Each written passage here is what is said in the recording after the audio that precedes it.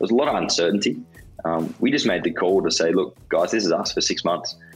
Take your stuff home, get comfortable, let me know what you need. But see you in September, pretty much.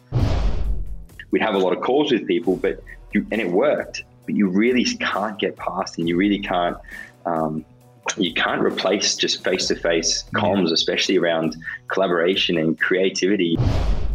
I'm a very trusting person.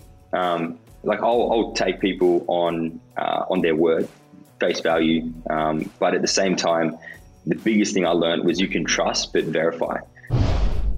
This episode is brought to you by Nail It and Scale It, the world's leading fast growth program for businesses. If you have ever wanted to grow your business faster than what you can right now, if you need to make more revenue, if you need more leads, if you need more clients, if you need to know how to plan your business in a strategic way in order to hit big goals, if you need to learn how to scale your business and grow your team and your business so that you have more freedom, then this program is for you. Imagine 3 days immersed with me where we cover all aspects of business, but we do it from an immersive but also an execution standpoint. We execute every step of the way, and we're looking at 5 key areas. We're looking at your psychology, we're looking at your marketing, your sales, your leadership, and we're looking at your planning and how we integrate these 5 key areas to grow your business and your brand quickly. So if you'd like to find out more information, kerwinray.com.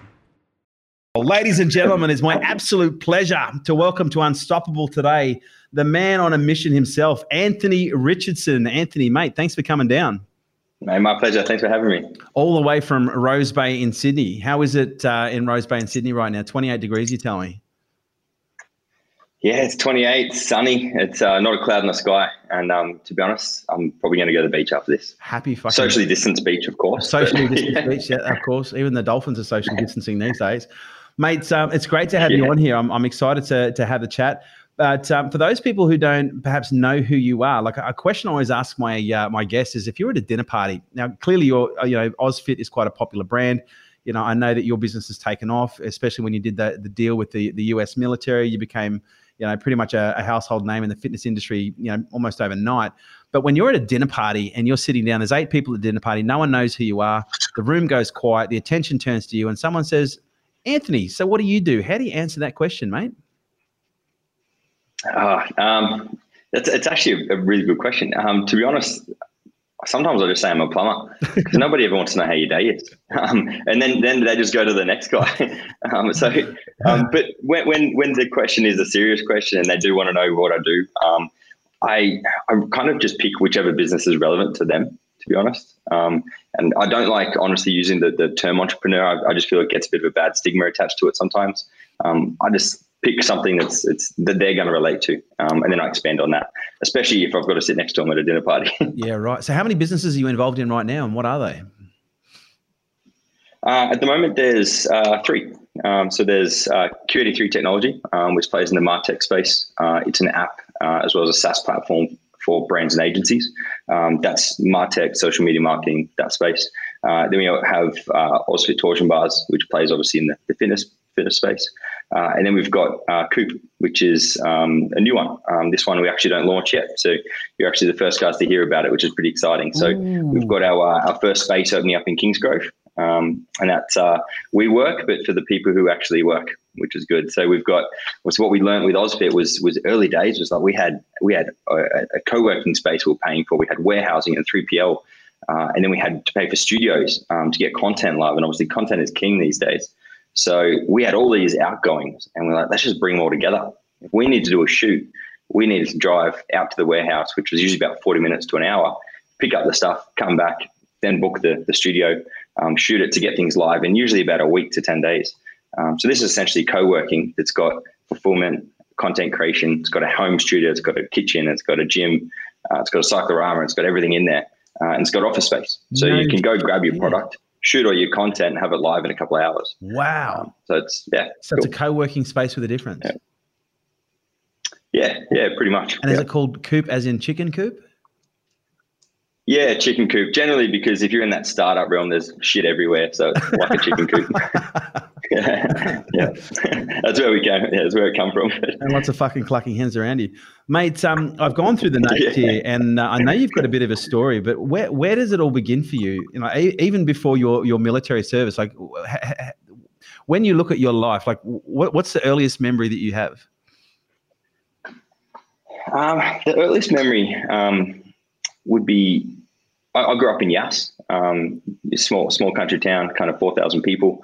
So not a lot. And I grew up at Good Hope. My parents own a tourist resort down there on the river, and it was great. My earliest memory is honestly just running around open, free lands. Like, it was great. School holidays would come, the kids would come down with their parents for holidays, and I'd get a bunch of new friends every school holidays I get to play with.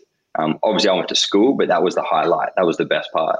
And it was, I guess it was just the lenient kind of that country living lifestyle, whereas mum wouldn't have any idea where we are. We're around on the property somewhere, and when dinner's ready, we'd just get a bell, and we'd hear the bell and like, oh shit, dinner's on, we've got to run. So we'd have to go home. So that's the lifestyle I really love, like that relaxed country lifestyle. And that's definitely the earliest memory for sure. And how long did you stay out there? To what age did you stay in the country?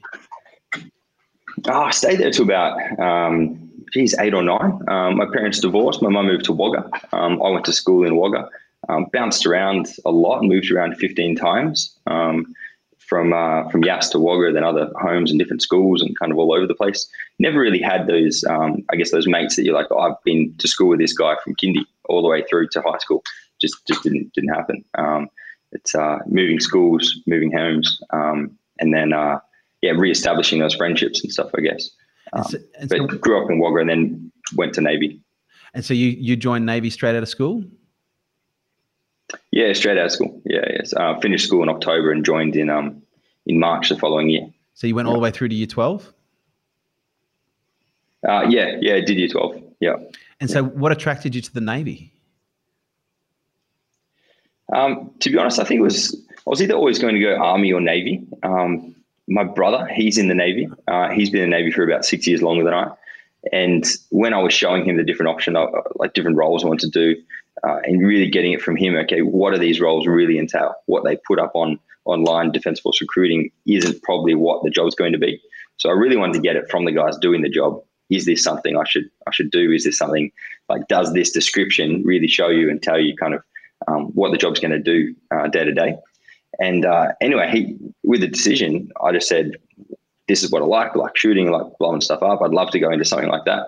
So he's like, yeah, definitely go down the Navy road. And think about it, you're not going to get stuck at places like Puckapunyal. You're always near the water. So, and I'm like, that's a good point. Yeah, good point. So that's why I decided Navy.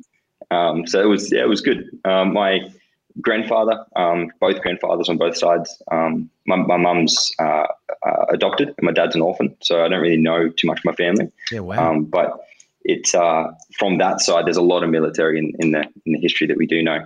So I think it was always going to go down that path to some extent. But yeah, I don't regret a day of it. It was really good. And where did you end up in the Navy? I ended up with mine warfare. So mine warfare specialist based mainly in Sydney at HMAS Waterhen, which is in Waverton, just on the north side.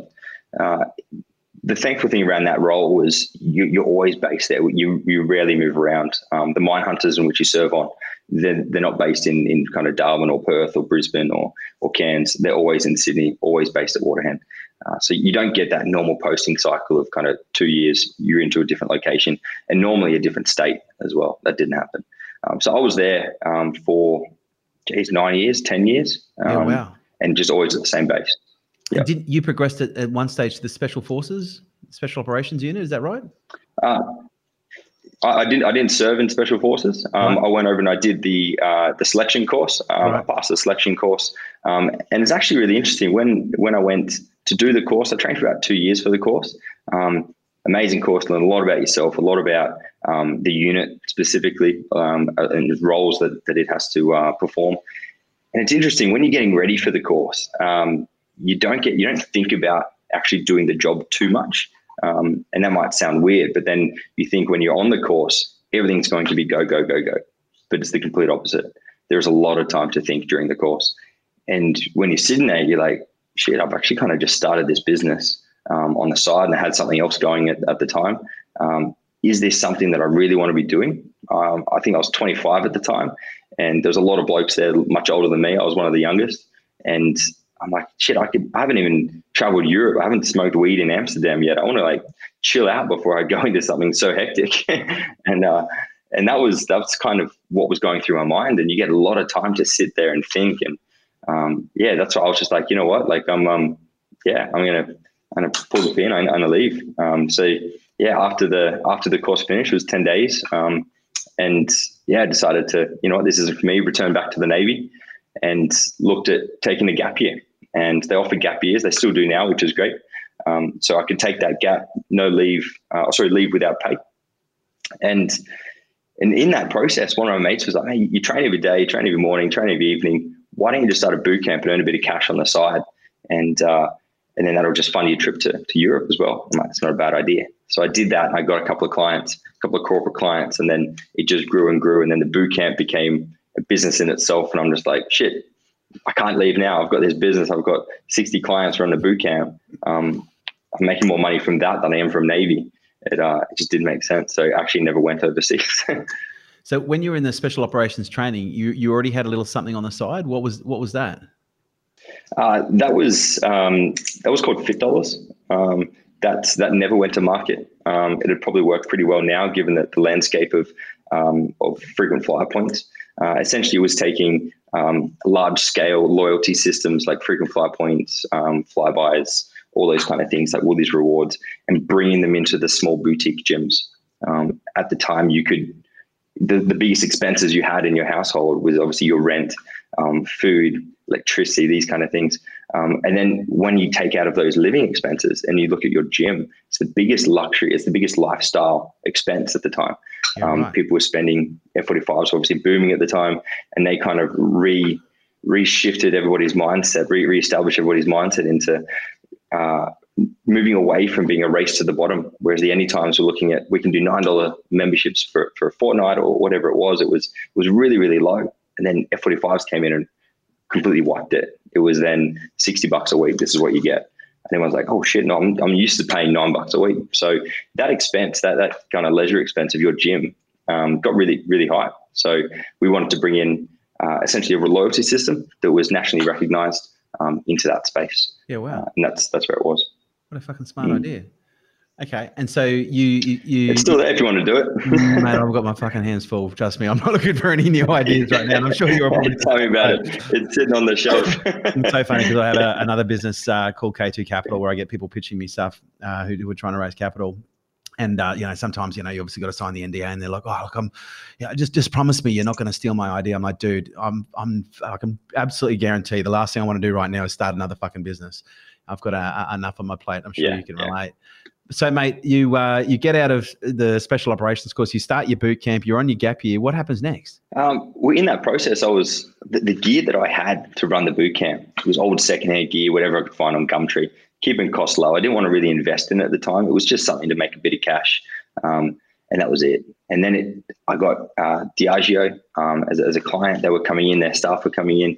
I jumped from about 20 to 60 members really quickly. And I was like, shit, if these guys are investing in me and giving me their time and they want to train, I need to invest in the equipment. So I went out, I bought some more gear and started to invest in things and building a website and actually putting effort into a business rather than a hobby.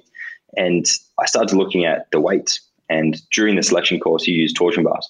Torsion bars have been in the military for decades. But they've never been commercialized, and they've always just been rusty pieces of steel.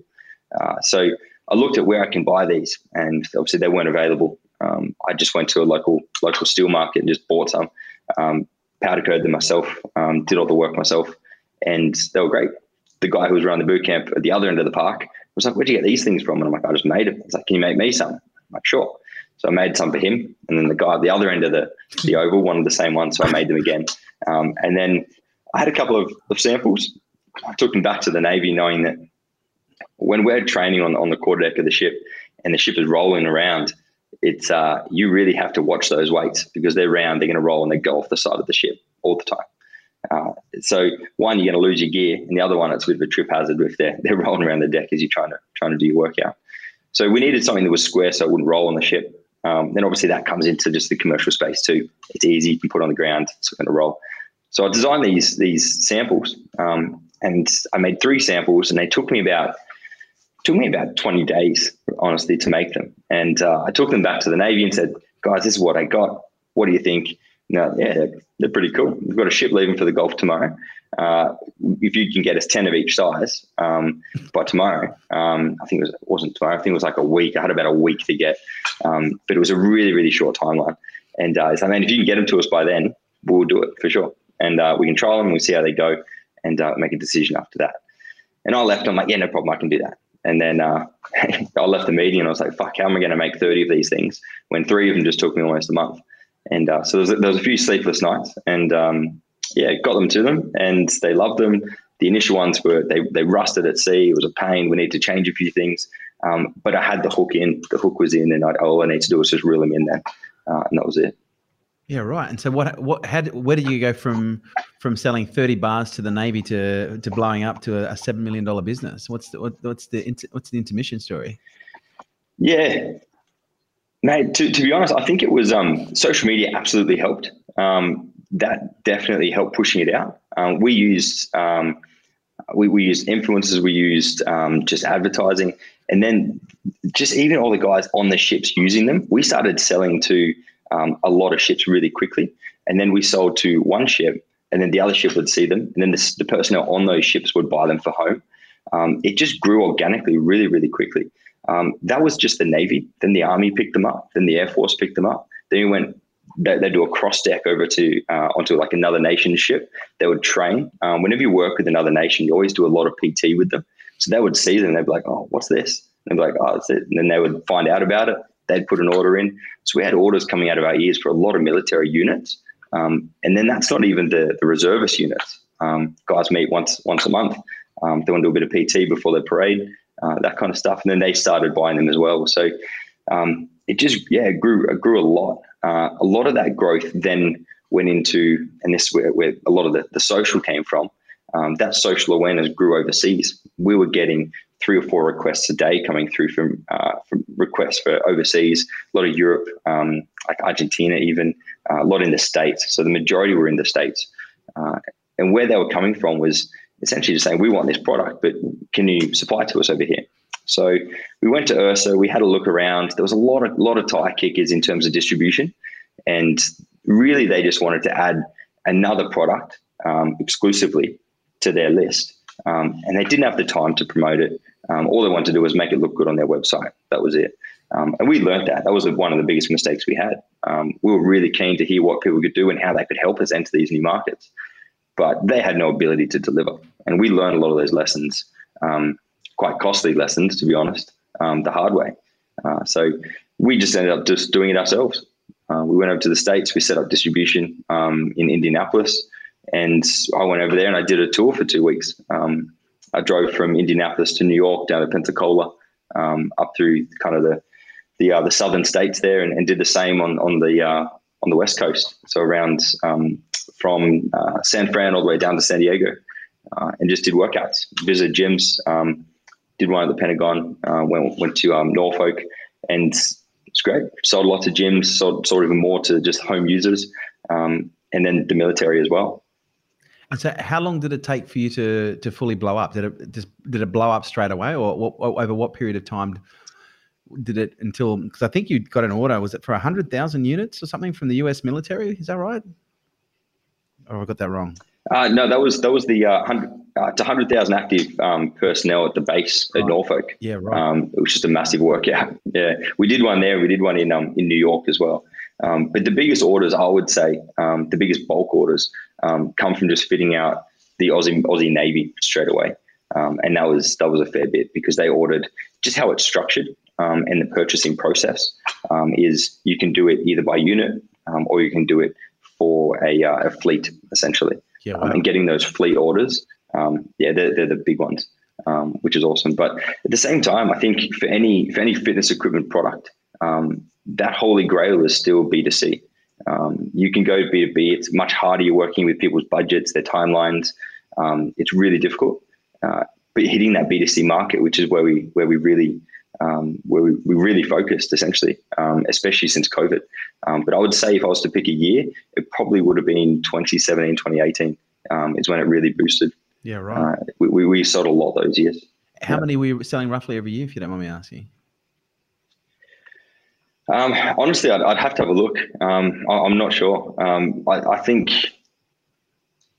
I honestly couldn't tell you. I'm honestly not sure at all. The various, because we have 9 SKUs, each container we bring in, we fit around 22 ton of bars. Yeah, wow. And that's the downside to them because they are so heavy. Fucking heavy. It's crazy. Yeah, it's a pain. But we've got the 8s, 10s, and 12s and the 20s. They're definitely our biggest sellers. So at times we were just bringing containers of 8s, 10s, and 20s, and that was it. The 16s and 18s don't sell as much. And generally, a lot of guys just see it as obviously empty barbell, 20 kilos. That's the heaviest. It doesn't go heavier. Probably won't get one. And then it's really funny seeing at the like the fitness expos where people walk past, they'll see a 20 kilo, they go to pick it up, and there's like, holy shit, this thing's heavier than it looks. And obviously being a wider grip, 60 mil grip, kind of throws it around a little bit. Yeah. And so how's the business running? Business is humming along now? Yeah, it's really good. We're just changing direction. Actually, we've got some exciting things we're going to push out in November. We've changed a little bit. We were obviously a single product company, doing well with a single product, but that will only last for so long. And learning from others, which we try to do more often than not, is if you look at TRX, for example, TRX sold a lot of TRXs very early.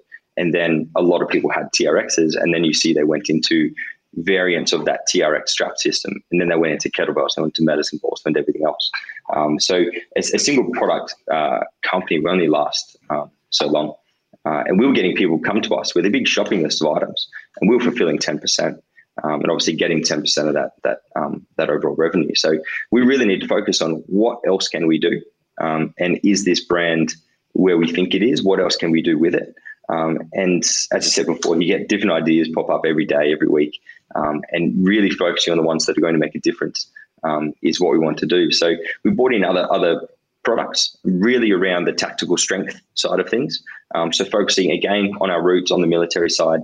And one of those products was a simulator weapon, essentially for an M4.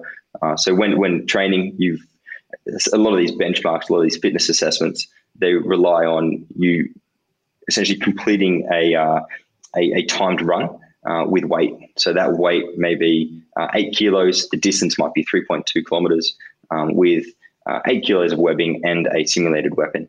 But if you're a civilian going for direct entry, something like that, or even if you're actually in the military training for something in the special forces area, then how are you going to get hands on a simulated weapon? So, and again, in New South Wales, they're illegal. You can't buy them. In Victoria, they're a little bit more relaxed. But if you're in the military and they have simulated weapons available for you, they actually have to be stored just like an actual weapon. So They take up room, prime real estate in the armory. If you lose one, it's just like losing a real weapon. So ultimately, they're a pain in the ass. So what we looked at is these things are just rubber guns. That's it. They weigh the same. They look the same. They're just red or they're blue. So we cut off all the elements you didn't need that made it really look like a weapon. And we looked at the pistol grip. We looked at the handle, and that's it. And then we designed it, and we made it essentially a clamp system that clamps over the top of a 4 kilo and a 6 kilo bar. And then we put a price tag on it, took it back to the military and said, those red guns that are taking up half your armory and they cost you about $600 a pop, you can get rid of those. This costs you $200 and you can store it in a trunk out the back. No logistics, no accountability. And they're like, brilliant. So we can't sell those kind of products under the AUSFIT Torsion Bars banner. So we're doing a bit of a reshuffle. When did you bring that product out? Yeah. That one actually came out about 2 weeks ago. Yeah, wow. So it was pretty good. I've been working that design for a while. So M4 design to begin with. It's the widest used weapon, especially across the States. And we trialed it last year in October in Quantico with the Marines. They do a HIT championship, the high intensity tactical training championship, where they just get the fittest Marines from around the States. They bring them together. They smash them over 3-4 days. And the weapons were used in that in those fitness trials, which was really cool. It was awesome to see and brilliant feedback. So yeah, we're over the moon. So we decided to put them into mass production this year, and they land in 10 days. Fantastic. Which is awesome. Well done, mate. And have you've had decent orders come through so far from Australia and the US? Yeah, they've been pretty good. So at the moment, the initial order was only for us, just as a minimum to test them out. So we bought in 1,000. And that's it. We've sold 200 of those already, and they haven't landed. Wow. The actual orders from the military are still out on trial, so they're still testing them. But bases have hundreds of these red guns. So I dare say that they'll come through over the next few months. And we'll just have to put them into mass production again. But this is something that obviously all of our products at the moment are made overseas. It's something that we really want to bring home back to Australia. We've been focusing on that for a while now, but it's really difficult to get it in, keep the price points without jacking up the retail. Yeah, right. So did you say you want to bring manufacturing into Australia? Yeah, that's what we're focusing on at the moment. We've been looking at for about a month now. The best places we can do it. The government are supporting certain regions at the moment. Obviously, if we bring this back into Australia, then move it regionally out towards Wagga or somewhere like that, how can we kind of build out a bit of a win-win situation there? But it all just comes down to just cost. That's it. Yeah, right. And so you've got some other SKUs that are coming out the end of this year as well. Yeah, the new brand that'll get launched on November. I'm not going to share that yet, but it'll. So you're launching a new come brand on November altogether. 1st, which is really exciting. And that's going to be a new brand altogether, separate from AUSFIT. No, it will be. It'll be AUSFIT. It'll be rebranded AUSFIT, which is really exciting. It's apparel, more products. It's the works. A lot in the tactical space. Range bags, purpose built for operators, stuff like that, like designed by operators. It's really exciting stuff. Wow. So you're going to get into the tactical supply business as well. Yeah. Yep. Happy fucking days, mate. That's great. And you've also got a couple other businesses that you've started as well. Tell me about that. Yeah. Q83 is completely different to anything tactical. Very, very different. But as I touched on, like what helped us really get the word out there of the product, like torsion bars, and those things just sold themselves. Like I'm not a salesman. To sell that, I just simply hand it over. Somebody who's interested, what's that thing? I just throw it to them. They're like, oh, that's cool. I get it. I understand its purpose, and I understand its benefits. But when it came into sharing that in a digital format, we used PTs, we used social media, and we're looking 2015, 2016 now. It was early days for kind of Instagram marketing, social media marketing, all that kind of thing for me anyway. And I would use people based on recommendations from friends. You should use this guy. He's got an awesome following. He's really good. I love his workouts. So we're looking at the content. What kind of content were they producing? And then we had, what's the distribution like? Are we actually going to get this awesome content in front of people who are going to buy the product? And at the time, before we started really understanding a process, we were just engaging in influence marketing out of the fear of missing out. That's it, just FOMO more than anything. People were talking about it. It was a hot topic. We had no idea how to qualify or quantify anything, let alone how much we should pay these guys. So it was really difficult. We would work with a bunch of influencers, get very different mixed results. The ones that would work, we thought would work, didn't work at all. The ones that we thought that wouldn't work, worked brilliantly and sold heaps. So it was really, really, really weird. So we sat down. I actually said to Tony, my finance director, and I said, mate, I've got an idea. And he's like, no, we have this other business that's doing really well and it takes up a lot of fucking time. So no. And we're actually on our way to FIBO over in Germany for one of the fitness shows. And I hit him up again on the plane because then he couldn't escape. And I was like, hey, I'm going to show you what I mean around this Q83 thing. And he's like, all right. So I showed him and he's like, yeah, I get it. So we took some dollars from AUSFIT, started moving it around a little bit to see what it was like, really understanding that influence marketing space.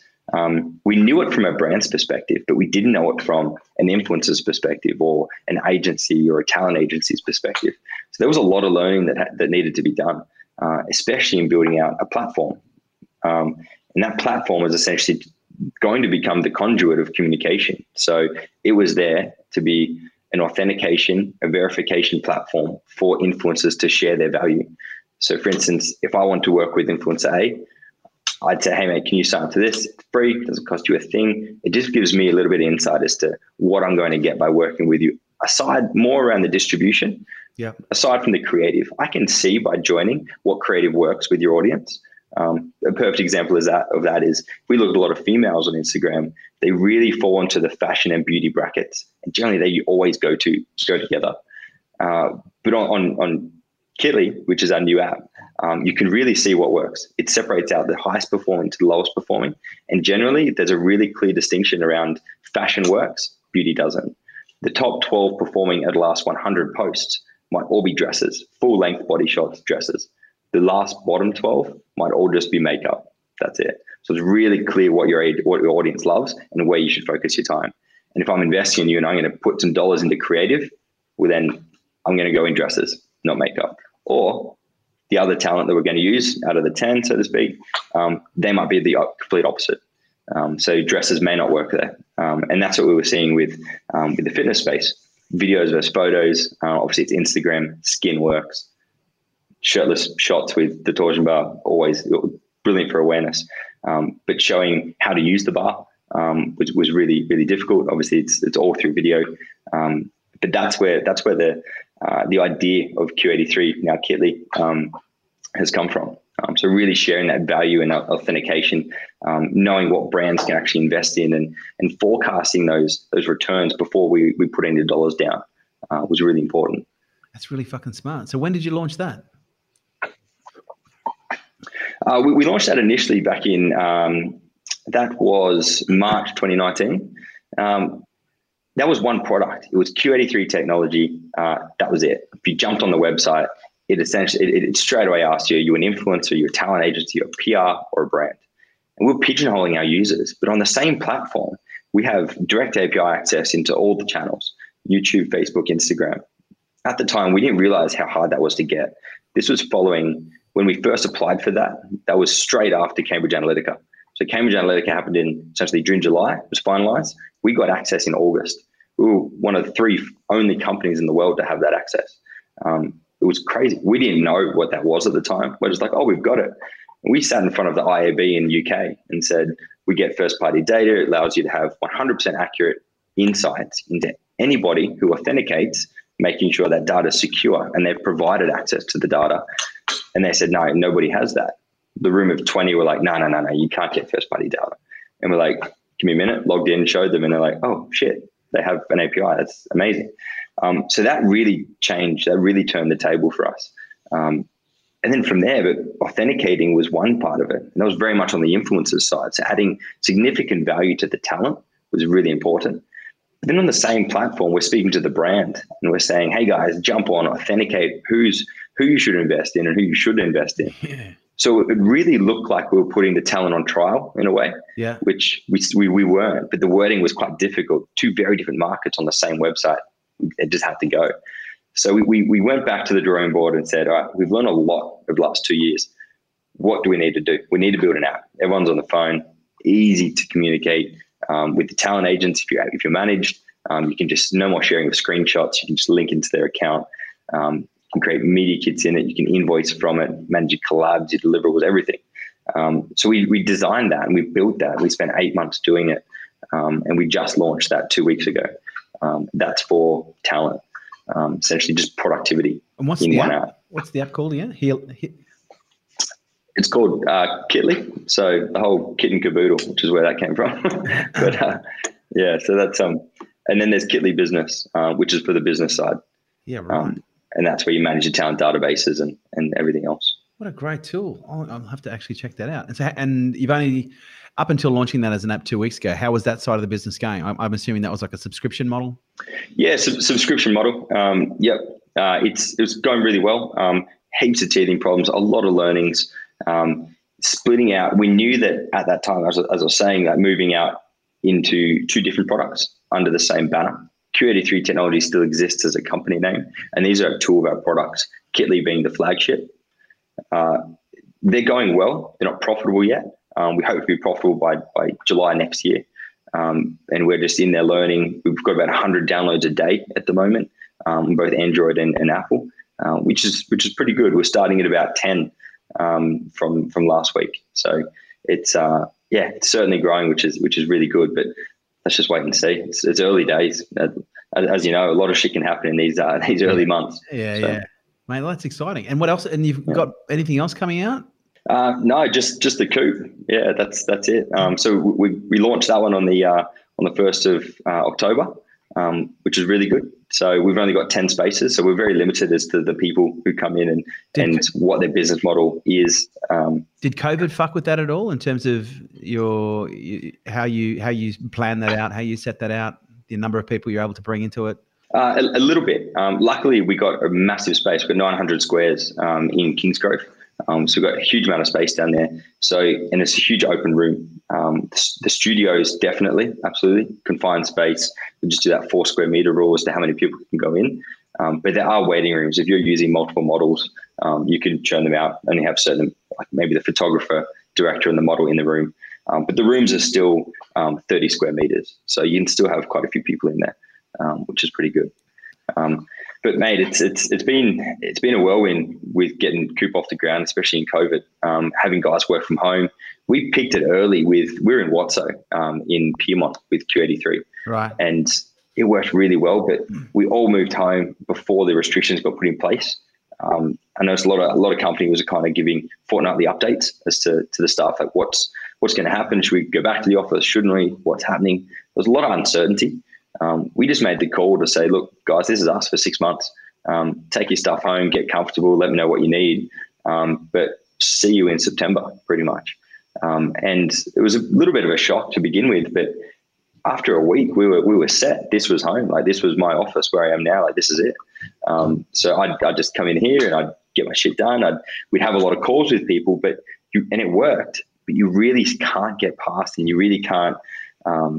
You can't replace just face-to-face comms, especially around collaboration and creativity. And you really need it. So we come into the office when we need to. We're really relaxed with that. We're very outcomes focused. So if it's 40 degrees on Monday and you don't have much to do, then fuck, go to the beach. I don't care. But if you gets to Friday and you haven't got your shit done, then we'll sit down and we'll have a conversation. But it's really chilled. So we come to work when we need to, and we stay home if we can. That's it. And what have been your biggest lessons to that? You've clearly had your finger in a few pies up until now. You've got a few runs on the board. You've got some success behind you. You've got a couple of new things coming online. You've probably faced your fair share of challenges along the way. But what have been some of the biggest lessons that you've had to learn? To be honest, I think the biggest one is I'm a very trusting person. Like I'll take people on their word, face value. But at the same time, the biggest thing I learned was you can trust but verify. If somebody says, and that was a big learning from the States. It was a big learning from when we had all that growth and that interest in kind of 2017, 2016 actually. And we really shifted our focus from Australia overseas and into international markets. It was very much, we handed the ball to somebody else and we trusted them to keep running with it. We built the momentum that all they had to do was essentially that they hit the break in that line. All they needed to do was run and put the ball on the ground, and they were winning. It was great. So it was really much doing the research, verifying that can these guys do what they say they can do. And then again, learn those lessons.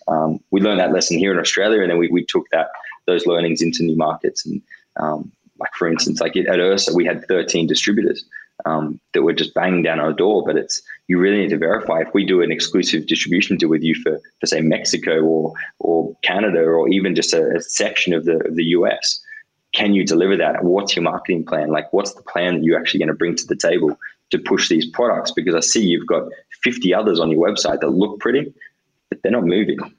So, and a lot of the time it's big value items, treadmills, things like that. So these smaller consumables, they don't move as quick until you get obviously markets like ours where they're buying in bulk and they're buying lots of them. So yeah, that's definitely the biggest lesson learned. Trust, but verify at the same time. I like that. For sure. Verify. And mate, you seem to have you seem to be quite a diverse character as an entrepreneur. You know, you've got AUSFIT and all the gear around that and related brands. You've got Kitley, which is, you know, very much about trust but verify, influencer verification. You've got, you know, the Coop, which is a sophisticated co-working space. There's an enormous amount of diversity there. Are you someone that likes a lot of variety in general? Yeah, I would say so. Yeah, for sure.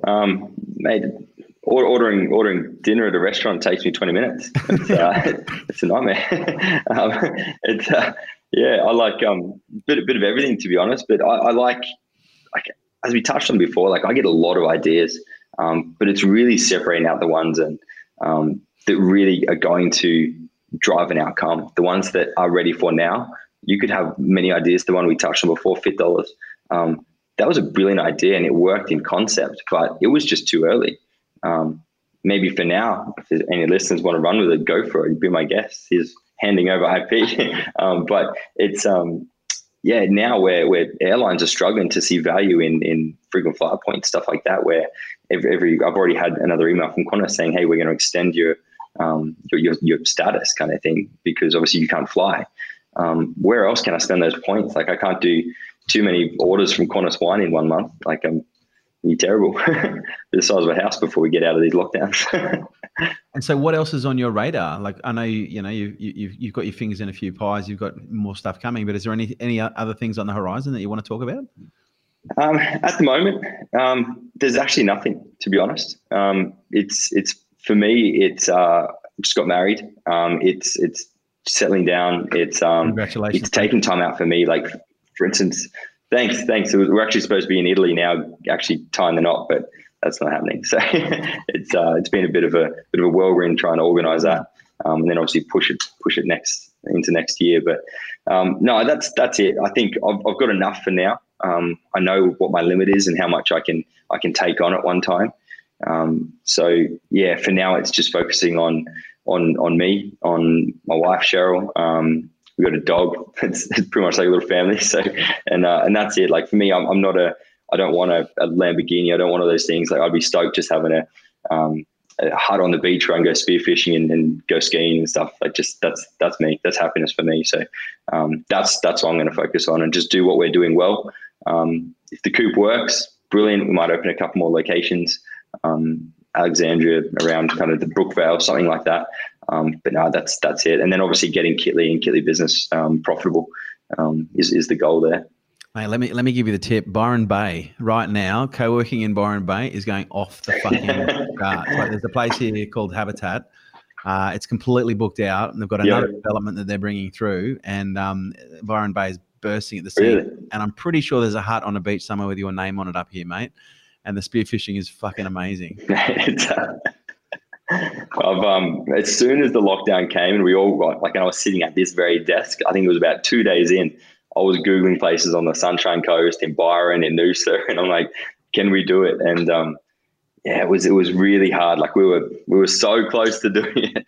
And I think it's got to happen. Yeah. It really has to. Well, that's how I did it. I've been wanting to move to Byron for the last 20 years, and I was very fortunate. I'm a natural, someone who natively gathers lots of intelligence and information. And COVID came on my radar January 4. We ordered masks for our team January 19. Came up with a bio-threat security response plan January 24, and I left Sydney. Yep. I think 2.5 weeks before lockdown because I knew exactly what was happening. So we did the shutdown before the government did, just like you did. But I was just like, right. And I just said, everyone that I know and all my clients, put yourself somewhere that you want to be for the next 6 to 18 months because chances are you won't be moving very fucking much. And I was like, no, it'll all be fine. And sure enough, mate, I'll tell you what, lockdown in Byron, or what lockdown? We were still able to go to, the only thing we couldn't do was eat in our restaurants. We had to get takeaway from our restaurants and there was no fucking traffic. The lockdown did a lot for Byron. But, and it's going to be interesting, especially with Coop. Like, I think it really is.